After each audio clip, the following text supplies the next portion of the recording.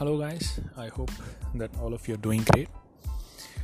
Well, I used to wonder, whenever I used to hear all those big motivational speakers, and apart from that, the practical people who actually did it themselves, and that is when they came up with the guidance, like Steve Jobs, Mark Zuckerberg, Warren Buffett, and all these people had pretty some of the things that were common between them in terms of advice. What was the major thing that was common between them is that they used to say that try to follow what you're passionate about, what you really love doing. And on the other side of the story, when you will hear some of the other entrepreneurs who have done successfully well, pretty well as well, they would say do whatever it takes. It does not matter loving what you do. You just have to do it in order to earn the money, because it's important whether you like it or not. Just do it. And guess what? Both the people are right, and both the people have their own set of results. But what I have realized is that the people, when you will categorize anyone who has done really exceptionally well in the world, when you are talking about Warren Buffett, the second richest man in the world, has been consistently for a long period of time, $80 billion plus, Steve Jobs, obviously in the field of entrepreneurship, one of the biggest in the history of mankind.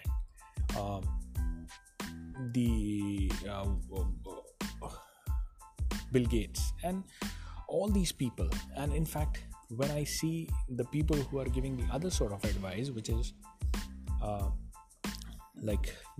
doing whatever it takes and whatever it requires to do, it does not matter whether you like it or not, whether you love it or not. So this seems to be a contradiction between the two advices. But the kind of advice is given by the latter advice, given by the kind of people do whatever it takes, does not matter whether you like it or not. If you see the results of those people, they also have done pretty well. If I tell with the example, Grant Cardone is a person, he used to say, it does not matter. It's all bullshit when they say do what you love and stuff and all these things. But the point of his life, when he used to give this advice, he was $100 million or some sort of thing, which is like a penny when you compare the wealth of these big billionaires, $80 billion, and all these Warren Buffett, Bill Gates, and all these people. So I was confused. Then I happened to realize over the period of time, both the people are right. But the point here is, when I say both the people are right, the kind of results that you want, in that terms, both the people are right. But I would rather love to take advice from the best. Why they advise follow the thing which you're passionate about and try to build that thing? The reason for that is simple, is that things get old. Right now, I can distinctly remember when I used to start my job, when I was right away transitioning from my college days to my office days, my my job days. Initially, it was a big amount transition, you're getting a pocket money and suddenly you're getting a salary. Even though when I see that salary, that's like a peanuts. That's some sort of a salary I would never ever settle. At least right now in my state of mind. Sometimes you have to settle for anything, but in the current state of mind, at that point of time, it was relatively very high. And then over a period of time, when the salary grew up, that became, I adjusted to that and stuff. And right now, when I think about my pocket money days, at that time, it was seeming to be a significant amount of money. But right now, it is the kind of money we guys happen to spend in a day.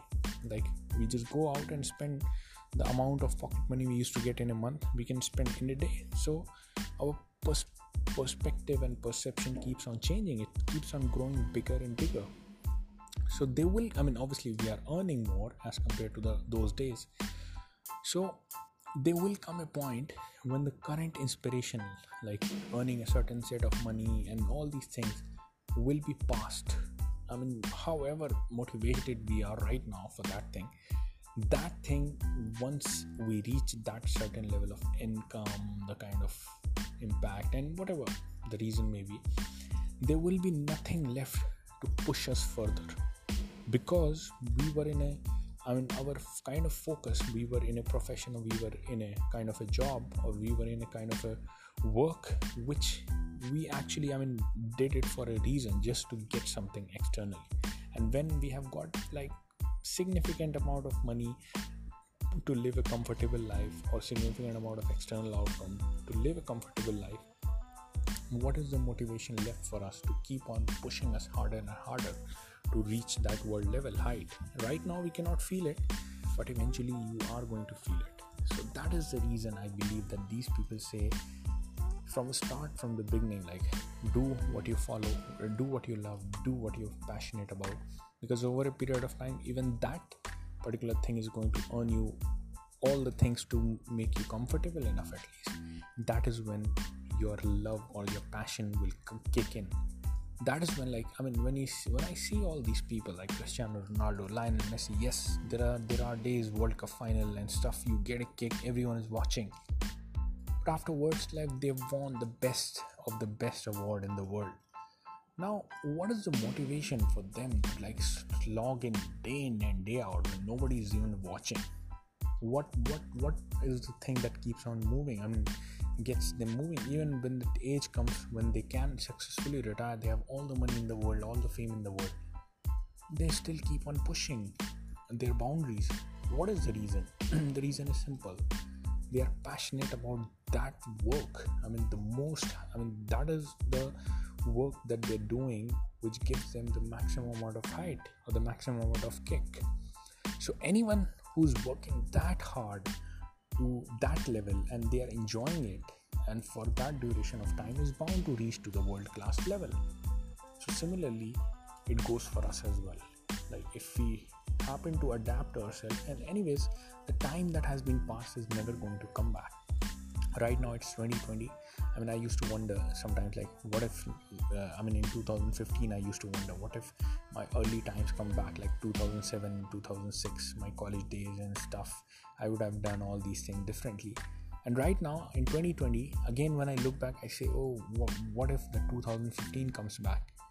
That time it was considered like, okay, so much time has passed, I want my college days back. And right now I want that 2015 back. I would have done so many things differently.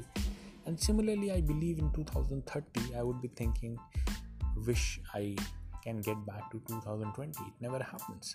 So we need to make the decision wisely and live the best of it to get the maximum gains. The time is not going to come back. So guys, I hope that I was able to convey the point I was trying to convey.